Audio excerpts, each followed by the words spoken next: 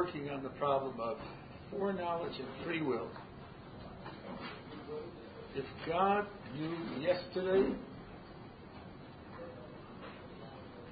what I choose today, then I don't really have a choice today. I will briefly rehearse what the problem is and the solutions we gave on Friday, and then we'll go on to new solutions today. The problem is this. When I make a free choice, I think, at least, that I have two or more alternatives open to me, and I have the power to choose each of them. Let's say two, A and B. I have the power to do A and the power to do B. Then I choose A. But I had the power to do B. Now, if God knew yesterday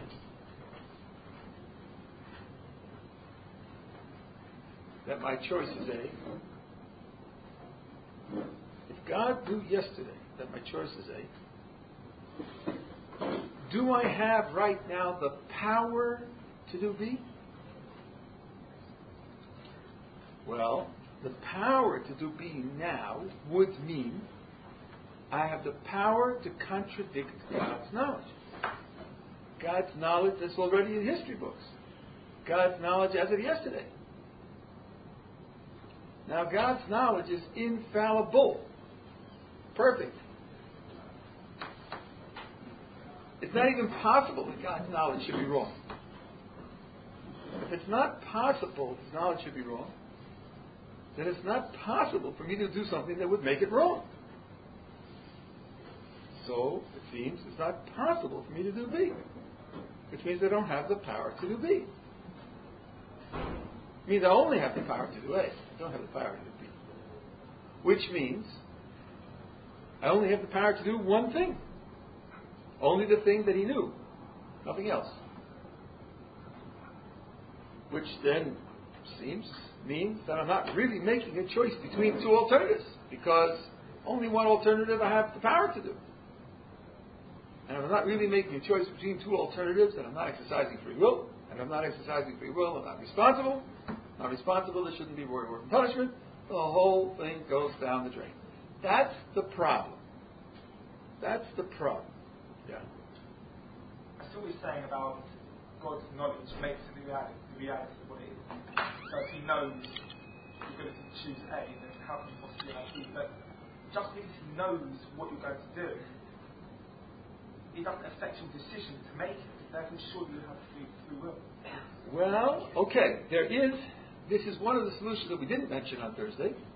And there is a standard type of solution of this kind, based on work of Harry Frankfurt, and then applied to this problem as well. What he's saying is, I was going to skip this, but since he said it, maybe I will do it. What he's saying is this. I'm just going to paraphrase what you're saying now, and then I'm going to leave it. I'll come back to it, yes, Hashem, because I don't want to do it right away. But since you said it, I want it to be on record what the point here is. There are two different questions, and we should keep them distinct in our minds. One is, could I have done anything else? That's one question. The other question is, how did I do what I did? Did I do it on my own? Did somebody give me a push? Was I forced? Was I caused by some external powers? Those two might not be the same question. And they might not get the same answer. They might be, as he's suggesting, that on the one hand, I don't have any alternatives. God's knowledge cuts off my alternatives. But on the other hand, He's not pushing me. He's not forcing me. He's not determining me. And so maybe you should still call it free will, and I should still be responsible. Well, maybe I will elaborate this one now, and I'll put the other one off for later. Since you said it, since we're into it. Let's think about this a little bit. Let me give you an example, which isn't quite right, but will communicate the general idea. This example is due to John Locke. one of the early modern English philosophers. I promised to meet you downtown at 5:30. In order to meet you at 5:30, I've got to leave my house at 5 o'clock. But at 4:45, I'm in the middle of a fascinating, gripping book on quantum mechanics, and I just can't put it down. I want to find out how it comes out in the end, And the time is crawling along, 5 to 5, 2 to 5. Shall I keep my promise? Shall I read the book? It's 2 after 5. I could still make it if I run. No, forget it. I've got to finish this book. I just can't. So I read. I read till 6 o'clock. Close the book with a sigh of pleasure and regret. And then I decide to go out. So I go to the door, turn the knob, and I pull, and I discover that the door has been glued shut with molecular glue. I call the fire department. It takes them 2 hours to get me out of my house. Now I reflect. Gee, if at 5 o'clock I had made the right decision to go to meet you downtown, what would have happened? I still wouldn't have met you. I'd have been glued in. So I wouldn't have been able to meet you anyhow. And since I wasn't able to meet you anyhow, therefore, it wasn't morally bad that I missed the appointment. Because I couldn't have made the appointment. It wasn't an alternative. That alternative wasn't open to me to make the appointment. It was impossible. So therefore, I'm blameless. I don't deserve any criticism or censure or so forth and so on. Obviously, says Locke, that's a mistake. You do deserve to be censured. You do deserve to be criticized. It is morally a fault under those conditions. Why? Because it wasn't the locked door that stopped you from going. True, you couldn't have gone. You couldn't have gone because the door was locked. But that isn't what stopped you from going. It had no effect on your stopping. You're not going. You did that all on your own. So what do I care if there's something out there that cuts off an alternative? If it doesn't interfere with you, if it doesn't affect you, if it doesn't push you, if it doesn't force you, then you have no excuse. Okay, now here you could say, sure, I'm responsible, and sure I'm going to be criticized for it, because at least I made the decision. At least I made the decision. And the decision could have gone either way. Harry Frankfurt thought up a case where even the decision is cut off. Here's Harry Frankfurt's case. There's this fellow Peter.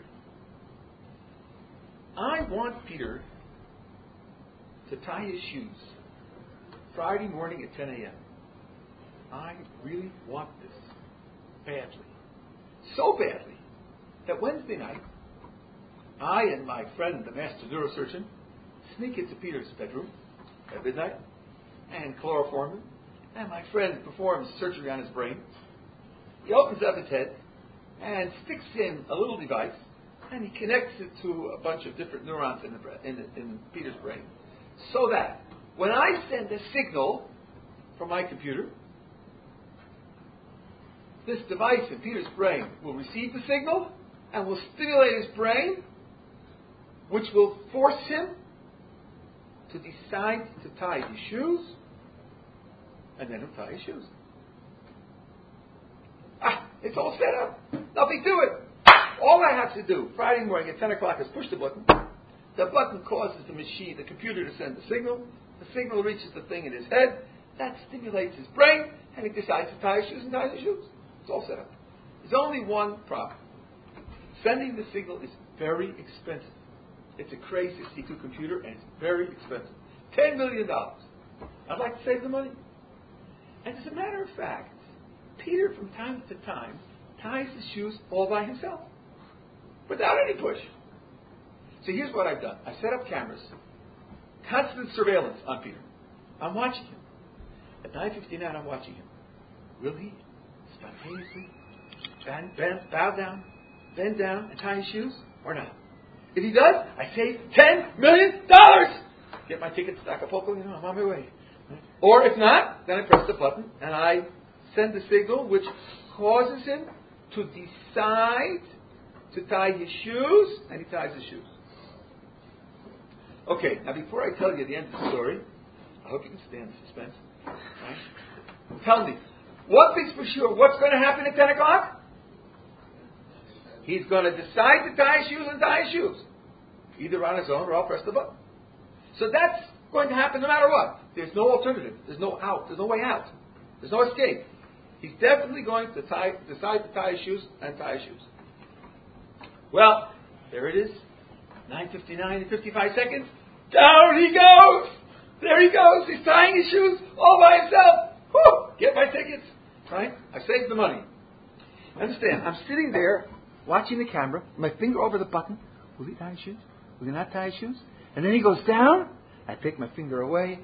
I've won. He tied his shoes on his own. Now, is he responsible for tying his shoes?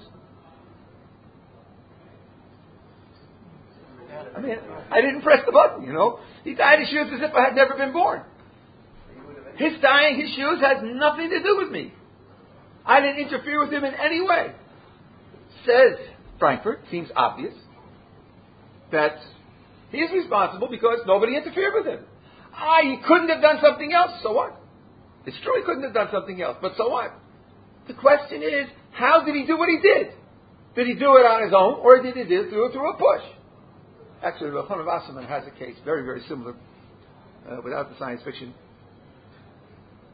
But at any rate, Frankfurt argues that to be responsible is not a matter of having alternatives.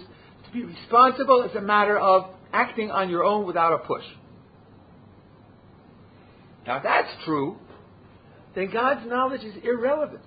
Because what does God's knowledge do? Now, let's rehearse the problem again. I have A and B. I think I have power to do A and power to do B. I do A. The critic says, reflect. You didn't have the power to do B because God's knowledge cut off B. Frankfurt's response, I mean, he didn't use it in this context, but others have. The Frankfurt response would be, you're right. I didn't have the power to do B. So what? I did A on my own. God didn't push me to do A, didn't force me to do A, didn't influence me to do A. I did A all on my own. Then I'm responsible for it, even though I couldn't do B. This is another solution to the problem, because whether you call it free will or not, doesn't matter. What really matters is, are you responsible? And since, in this case, we think, anyway, according to Frankfurt, you are responsible, the fact that you didn't have another thing open to you doesn't matter.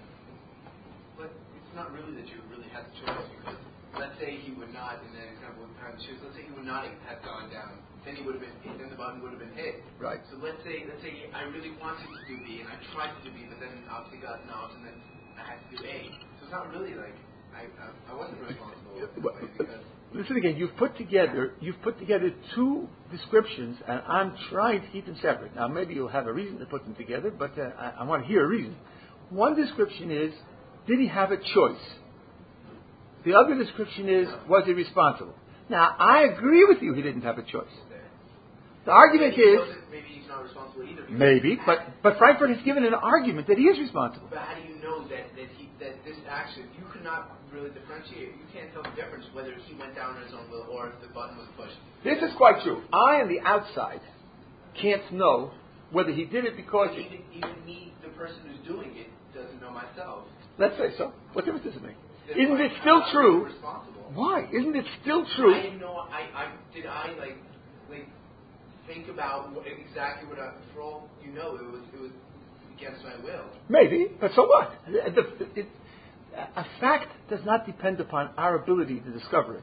There can be facts which, let's take George Washington's motives in fighting the Revolutionary War.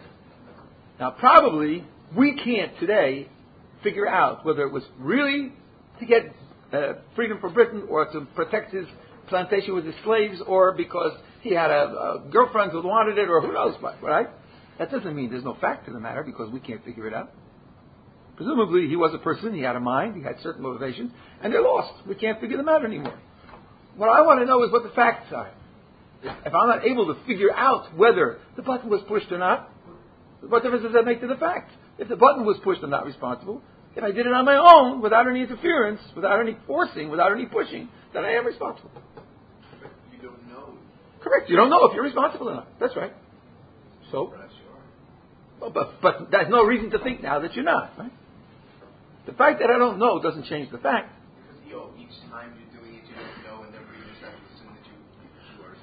look, you might have a practical problem down the line, not knowing when to hold people responsible or when not. But in the fact of the matter, if no one interfered with you, if no one forced you, if no one pushed you, if you acted on your own, why shouldn't you be responsible for what you did? Well, that's all we want. That's all we want at present. Yeah. Doesn't this argument imply that God's knowledge is only based on what you choose? Meaning, God's knowledge is based on what you choose if you thought you were free. That's a different solution. And that's the one I wanted to start with. That's a different. We don't need that. For this argument, you don't need that. God's knowledge can be independent and absolute in ways that we have no way of understanding. I don't need to commit myself as to how God knows what He knows. I don't need to do that. All I have to point out is, give Him His knowledge and let His knowledge cut off me. We can accept all of that. And just point out that He's not interfering with my doing A. If He's not interfering with my doing A, then I'm responsible for it. Anything, the basic idea here is, anything you do on your own, you're responsible for.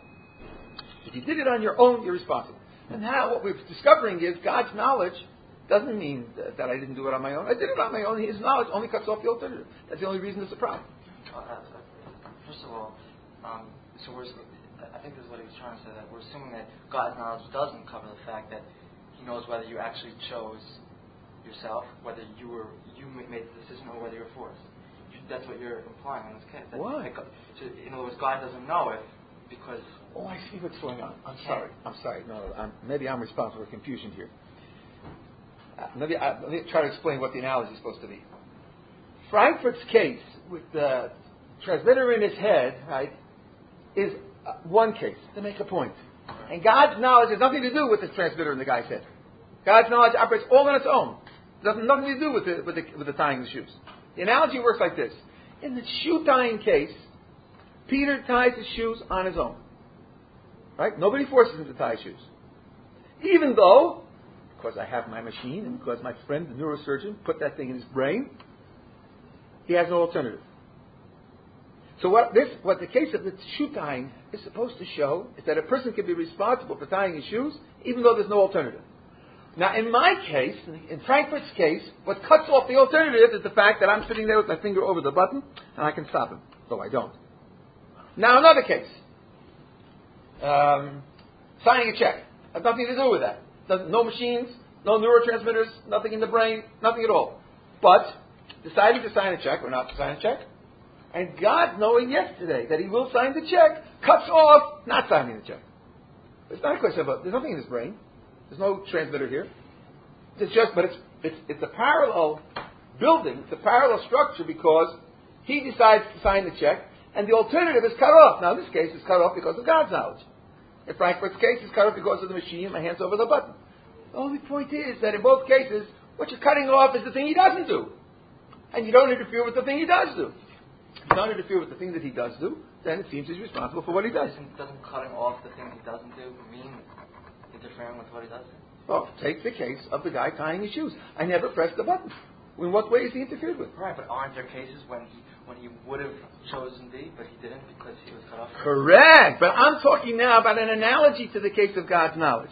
In the case of God's knowledge, individual cases where, sure, you have free will and you did what God knew, but surely in your whole life that could have. Oh, of course. But what question are we investigating now? The question we're investigating is, does God's foreknowledge contradict free will? If it contradicts it, there can't be any case that works.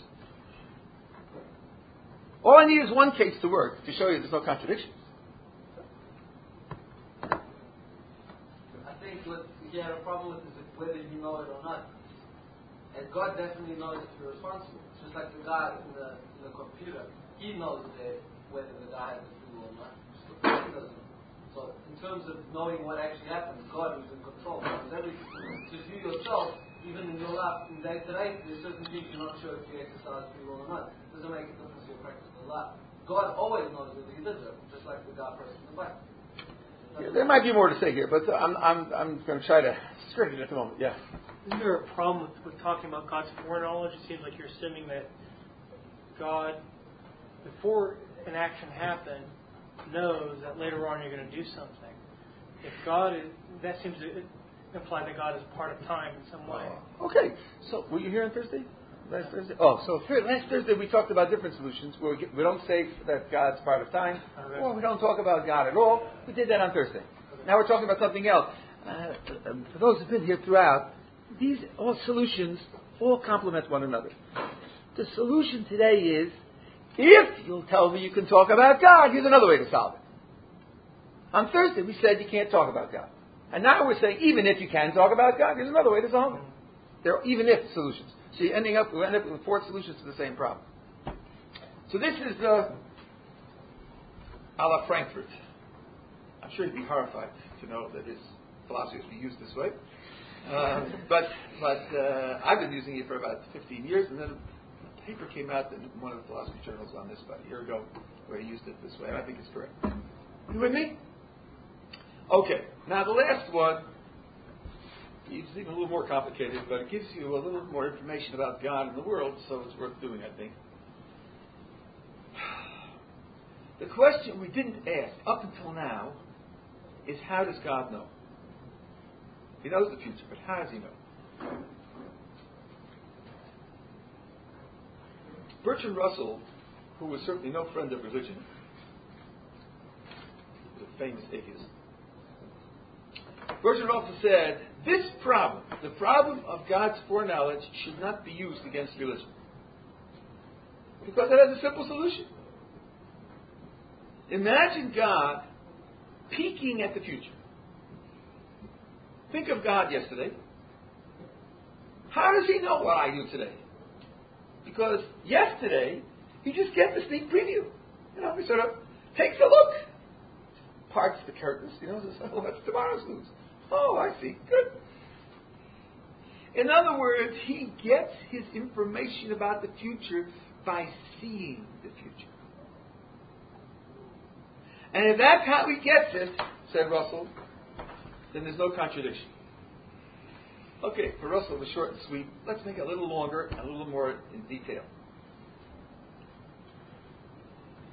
The picture, I believe, that Rosaji Gaon and the Keres Yitzchak both say this, well, they say it very short, but I think the idea is there. I'm choosing between A and B. I think I have the power to do A, I have the power to do B. It's up to me which one to choose. I could choose either one, and then I choose A. Now, according to this idea, God gets his knowledge that I choose A because I choose A. It's my choosing A that causes him to know. He's like an observer. He's like an observer. I do it, and my doing it causes him to know. Imagine for a moment that he's watching me, just like I can watch you. If I watch you do something, does that take away your power to do something else? Because I'm watching you? Clearly not. See beforehand, though. Correct. But usually, if I watch you do something, I get the knowledge after you did it. In this case, we're talking about God knowing yesterday. Well, now we have to see how God gets it yesterday. Here's the picture.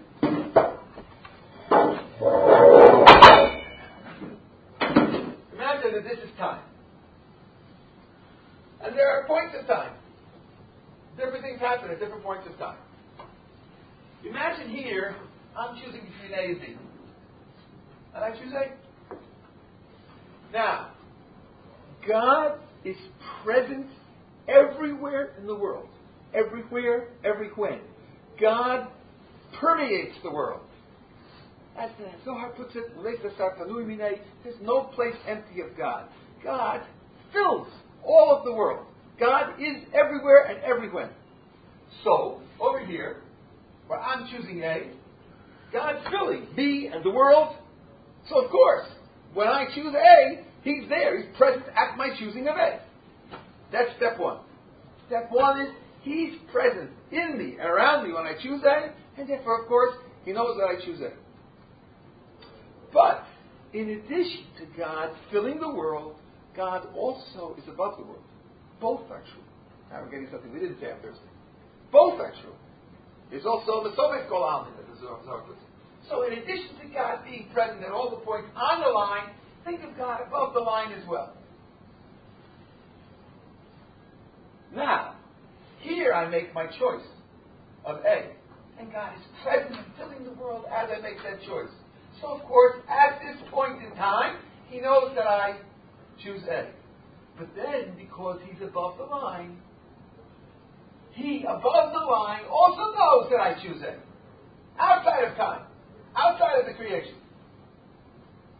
And that's step 2. And then, since He knows it above time, outside of time, that knowledge is available to all times where He is, which are all times on the line. Step 3 is, from the circle above the line, you project the knowledge down to all the times on the line, even times before when I make my choice. So there are 3 stages. Stage 1, I make the choice, and He's there so He knows. Stage 2, God above the line, outside of time, knows. Stage 3, because it's the same God who is existing at all the points on the line, that knowledge is now available to all the points on the line, before and afterwards. No. If God knew before He did it, right? And here's the other thing. This answer shouldn't satisfy you, because you're saying that right now there is no future. There is no. This is what you were saying the other day, right? This shouldn't satisfy your own. Okay. Leave that aside for a moment. Okay. Because I was answering that in a different discussion. Now, what we have here is a case of my doing something now and the effect happening earlier. For many people, that is a mind-boggling idea. How is it possible that I should do something today and the effect should be yesterday? Well, let me fill you in on the current state of thought about this matter. For 300 years, philosophy has been trying to prove that always the cause comes first and the effect comes second. And it has not been successfully proved. No one has produced a convincing argument that the cause has to come first. Furthermore, in physics, there are cases where the physicists say the cause comes later than the effect. So says Richard Feynman, so says John Wheeler. These guys have Nobel Prizes in physics, so I guess they're not exactly dumb. And they say it actually happens. It's not only a possibility, it really happens. There are real cases of particle interactions where particles go backwards in time. Now, maybe that sounds funny, but then I guess nobody here is on the par with a Nobel Prize in physics. And if they say it actually happens, I don't think we have to be embarrassed by using that idea. Indeed, we're a little better off than they are. They're talking about within the physical world. We're talking about a relationship between God and the physical world, which is much freer than what happens in the physical world. So if people are worried about my doing something today having an effect yesterday through the transcendence of God, I don't think that they have any intellectual grounds to stand on to be worried about this. So, according to this, the crucial idea is this. If A causes B, B doesn't put any limitations on A. That's going backwards. God's knowledge is the effect of my choice. Then His knowledge can't put any limitations on my choice. It's downstream from my choice. In cause and effect, it's downstream. And if it's downstream, then it doesn't put any limitations on the choice that I make. It's a result of my choice. And therefore, I indeed have the freedom. I have the power to do B. There's no problem with contradicting God's knowledge yesterday, because God's knowledge yesterday came from my choice. It's a result of my choice. If you thought it was there yesterday independently of me, and now I'm coming to make my choice, and the fact that history is there without my choice, and then I wonder, can I do B? Then you have the problem we started with. How can you have the power to do B? It contradicts God's knowledge of A. But if you say His knowledge of A is there only because it's God's knowledge of A is only there yesterday because I choose A today, then that knowledge is not going to limit my choice. Cause and effect, it's downstream. Downstream doesn't affect upstream. Yeah. Doesn't this argument go maybe something against like our definition of God? Go ahead. Because this argument is saying that God's knowledge depends on us. Yes. This is a good point, I think. Some people theologically might be disturbed by the idea that anything about God is a result of what we do. Let me point out to you that in general terms, this idea is inescapable. It's inescapable, and Ramchal, among others, point this out explicitly. Think about reward and punishment. What does reward and punishment mean? It means if I do this, God responds this way, and if I do that, God responds that way. The whole idea of reward and punishment puts God in a reactive mode. He has set up the world in such a way that what He does depends upon what we do. So, to see, once you understand that God has set up the creation in at least one area where He's put Himself in a reactive mode, so that to describe Him in a reactive mode in another area, I don't think is so terrible philosophically. You've got to admit the category no matter what you do. Yeah. There's no problem with splitting God's knowledge into pieces. Why am I splitting it into pieces? So he's looking into a future and then he takes it back to this, and we know his knowledge is so one, so unified. Here we kind of like splitting this part and it's not. I understand we have to do this because that's how we're looking at God, but I'm saying in terms of solutions to the questions, wouldn't you say this is maybe the weakest of the solutions? Because it's kind of going against that, like, the oneness of the knowledge of God. The other problems, the other solutions don't have to hit up against that. So to say this would be a problem with the solution.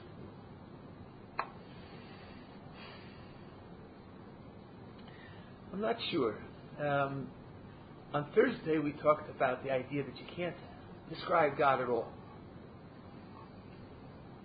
Maimonides says the reason you can't describe God at all is because once you start describing, you'll have a number of different descriptions, and that breaks up God's unity. Any descriptions break up God's unity. So if you're really committed to unity, the only thing you can do is say, well, you can't talk about God at all. Fine? That's the solution we talked about then.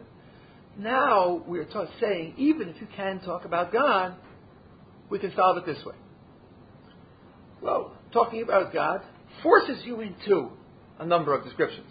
So now if I break up different aspects of His knowledge, I don't see that that's worse than any other multiplicity of descriptions that I have to use.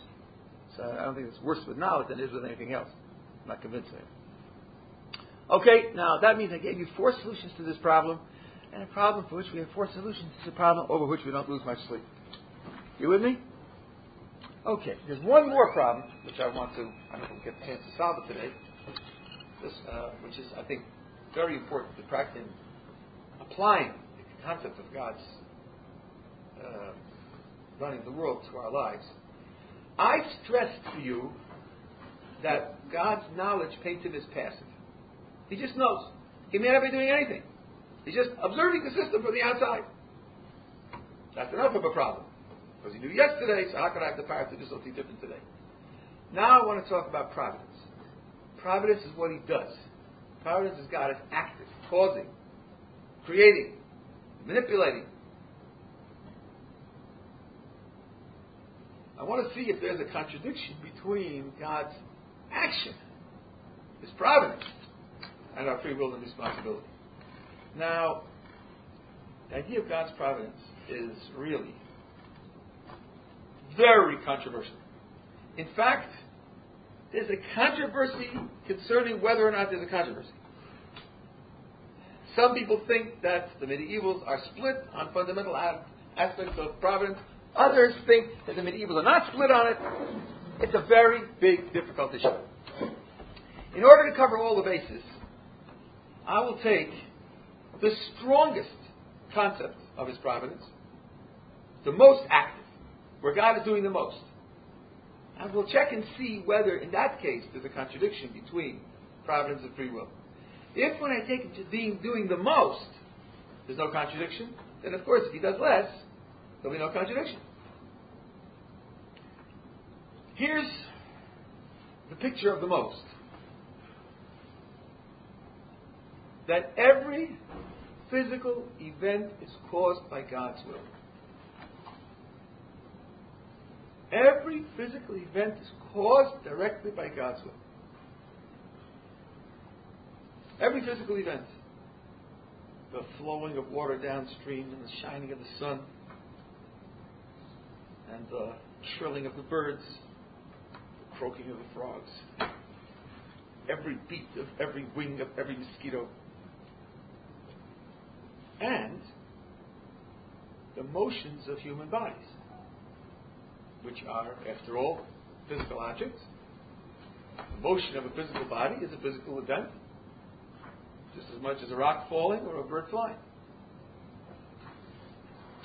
Now, let's consider an action. Someone asks me for charity. I take a shekel out of my pocket and give it to him. I take a shekel out of my pocket, do I? Well, that requires muscles to contract and muscles to relax, my arm and fingers to move. According to this picture, God is doing all that. My body is a puppet on the end of strings, and God is pulling all the strings. He directly causes every physical event. So how can I be responsible for giving charity? My body is just a puppet on the string. Giving the charity means my body has to move in certain characteristic ways. So how can I be responsible for that? Yeah. It doesn't affect your free will. It's given. The fact that you've given an analogy that you're puppet on a string doesn't affect the decision. If you've given charity, it just means it controls every physical act. It still doesn't affect the decision to make. Okay, I'm going in that direction, but it doesn't yet solve the problem. Let me get there, and I'll show you why it doesn't solve the problem. Now, the answer to this problem comes in stages, and it's very important to see why the preliminary stages don't work, and why I have to go all the way to the end. Step one, I said God's will directly causes every physical event. One word there should indicate to you that there's something else I'm not talking about. Physical. Right. That's a good guy. Physical. Why is it physical event? If I say God's will causes every physical event, and I'm implying that there's some other realm of events, That God has no control. let's call it spiritual. Now be careful. What am I implying about the spiritual realm? He doesn't. You're playing. He doesn't He doesn't have full What control. do you say? Good. Good. It implies there's another realm, which we'll call the spiritual realm, over which he doesn't exercise full control. In other words, in the physical world, his will blankets the world, covers the world. It causes everything. But that's only in the physical world. In the spiritual world, his will doesn't cover everything, doesn't blanket the whole world. Could be some yes and some no. That's all you get as an implication. That in the spiritual world, some things his will doesn't cause. Now, that's step one. Step two, what are those things in the spiritual world that his will doesn't cause? Free decisions. For us, a decision is an activity of the soul. The soul is not a physical object, it's a spiritual object. And the free decisions of the soul, not everything in the soul, but the free decisions of the soul are events in the spiritual world that God's will doesn't cause. That's step two. You with me so far? Now it's important to see that that does not solve the problem. Okay, so here I am, deciding to give charity or not to give charity. Okay? Why doesn't that solve the problem? Because you may not be able to carry it out in the physical sense. Because you can't give charity in your soul. Only the body gives charity. Okay. And the body is a puppet on the end of a string that God is manipulating. And it's for the giving of the charity that the person is supposed to be responsible, not for the private shenanigans in his soul, the private meditations in his soul. Couldn't you say God is a proxy? You make the decision, and God says, I see he wants to do this, he's making this decision, let me carry it out now physically. It's terrific. You guys are terrific. That's right. That's exactly the right answer. I think that's exactly the right answer. Let me just say what the wrong answer is, but then I'm going to come back and elaborate on this. I mean, somebody might think of the wrong answer later and not know that it's wrong, but it's a pleasure. It's really a pleasure to teach under these conditions. Why not say, you're right. The person makes his own decision in the soul, and then the decision in the soul causes the body to carry it out. And that's why it's responsible for what the body does. Why not say that? So that's an energy. Black guy, yarmulke and a beard, you don't count. Why not say that? Say again? Oh, not at all. Oh.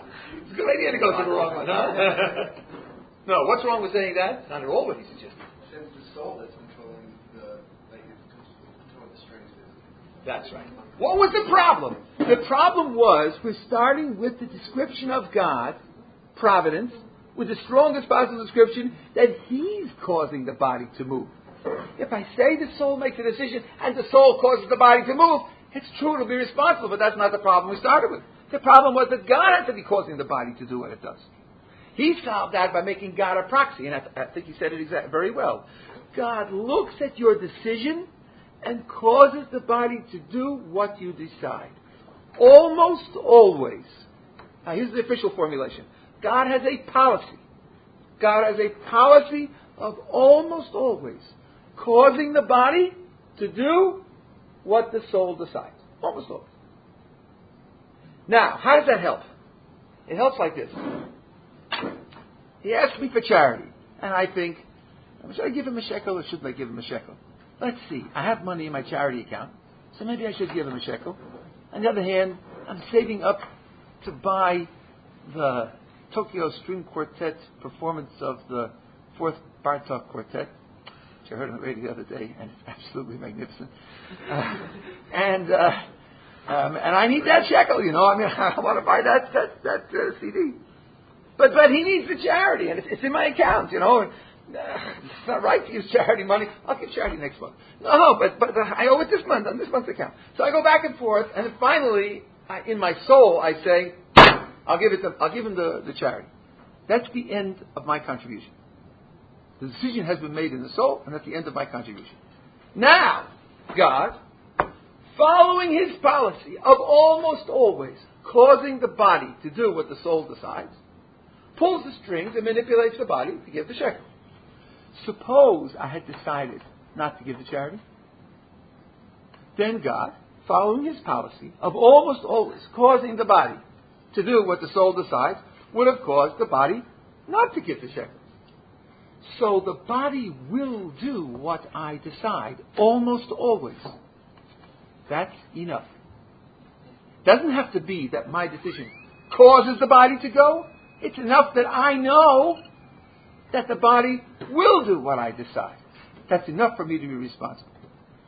That's how the proxy idea works. So in other words, God is the one who's causing all the events, including the motions of my body, and yet I'm responsible for what the body does because God is following this policy, and of course I know He's following the policy. Yeah. Now you say almost, I think, because you're trying to say that if it weren't almost always, if it were actually always, then it would be as if we have full control. No. Good try. But I think it's just a fact. You know, I'm sitting there in the concert, and I have to sneeze. I say, no, don't do this. Don't, come on, please. I don't want to do this. You know, and then bang, out it comes. You know, I said, what can I do? You know, I decided, but God said, you know, too bad for your decision. You know, you're swimming and you're overtired yourself, and you get a cramp, and you say, move! And it says, nope, I am not moving, I am not going, you know, your muscle is cramped, it doesn't go. We all experience this. Doesn't that show that, you say decision, when your soul makes a decision, doesn't it show that decision is arbitrary? At what point, say, you know, if you're struggling and you say, should I give it to you? At what, you know, and then you say, okay, here, give him money. At what point does God say, oh, he made the decision, let me carry that for him? At what point? When I make the decision. But at what point is it considered a fully formed decision? I mean, you sometimes you do something and you're still not sure, but you're still doing it anyway. But sometimes it's not like that. So if you're not sure when you're doing it, then maybe it ought to be. It seems that the point of decision is arbitrary. It doesn't have to be arbitrary. It may be vague. But vague isn't arbitrary. That's black, white, and gray again. Yeah. Again, about when you said it almost always, does that also apply to, say, someone who's like physically handicapped but mentally, like they want to make a decision but their body can't do it? Does that mean that? I think that in those cases, usually the person doesn't make the decisions. In other words, after he tries a few times, he learns that the body isn't going to do it, and it just gives up on it. Right? But I don't know. There can be all sorts of cases that are hard to describe exactly under these things. But the vast majority of cases are the way they are, and I don't think we have any trouble with that. Yeah. Two things. First of all, that means that God has almost no control. I mean, it's limited in control of the spiritual. Okay, this is very important now. There's a big difference between saying that God doesn't do and saying that God doesn't have power. Someone can have power and decide not to exercise it. So he of course has control. He decided not to exercise his control. Correct. He doesn't lose power because he doesn't act. If God is constantly everywhere and everything and flowing through everything, then how could he just decide, oh, okay, I'll just back out of this? I mean, now you're going to limit him. You're going to say he can't decide where he wants to be, where he doesn't want to be, how he wants to be. Why should you limit him in that way? But if he's unlimited and he's everywhere, then he can be infinitely flexible. But he can't not be there. He's there, but he's there only to this effect. I think you're ending up limiting him now, not I. And also, does that mean that the soul basically, I can sit here looking at my hand right now and I'm thinking, okay, I'm going to move it, and I decided, okay, move, and it is yet to move. Well, as I say, that can happen with cases with a cramped muscle, or with that does happen to people from time to time. But the best, think of your life. Think of your everyday life. You put on a shirt, you take off a shirt, you make yourself a cup of coffee, you dial a telephone. I mean, you make a decision and the body goes. Right? It's very, very rare for the body to not follow out what the soul decides. That shows you that God has a policy of almost always causing the body to do what the right? Why do I say policy? Because I want to avoid the short circuit of saying that the soul's decision really causes the body to move. God has a policy of causing it. It's His decision, so to speak, to cause it to do what you decide, and He's the middleman. He's the proxy, as he said. Yeah. Just talking about decisions, surely there are some decisions that are outside, moral, that aren't moral decisions, that are just like animal or just instinct, or like scratch, or to open the fridge. It's not a moral. Are we still saying that with those, the soul decides? I must tell you, I hear this every time I go through this. Somewhere this idea has come from that free will is only exercised when you're choosing between good and evil. But weenies or Cheerios for breakfast? The suede shoes or the leathers? That's not really a free choice. Now, I don't understand why one would say that. And I don't understand what in the psychology of the process would lead you to say that. I know that when I'm making a decision, and I have two alternatives, I sort of weigh them up, and even if neither one is good or bad, okay, for the sake of the tape, I know the Chovos HaLevavos that everything has these decisions, these aspects, so I might not be aware of them. Still, I know I had two alternatives. I didn't just jump to one. I thought, I considered, and then I chose one. I don't see why this is any different from the most weighty decision of good and evil. It seems to me that the mechanism is exactly the same. Now, one last thing, since we've covered so much ground. Yeah. Well, if the free will decision is made by the soul, then you have to say that it's even some mundane decision that is not good and evil. There has to be something that your soul is doing, or else it's just you can't call it decision anymore. You call it something else.